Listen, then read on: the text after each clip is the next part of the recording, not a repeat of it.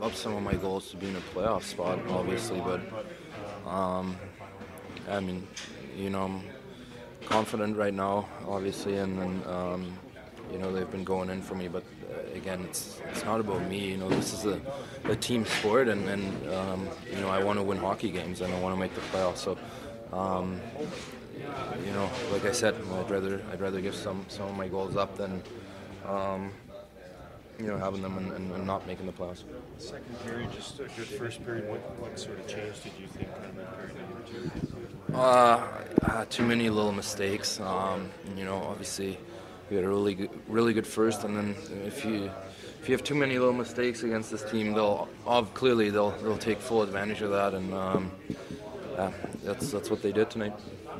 Leon, does it help from a team perspective that you guys are back in action tomorrow night, not necessarily sitting on this loss? Yeah, it's nice. I mean, you get to go right back at it, and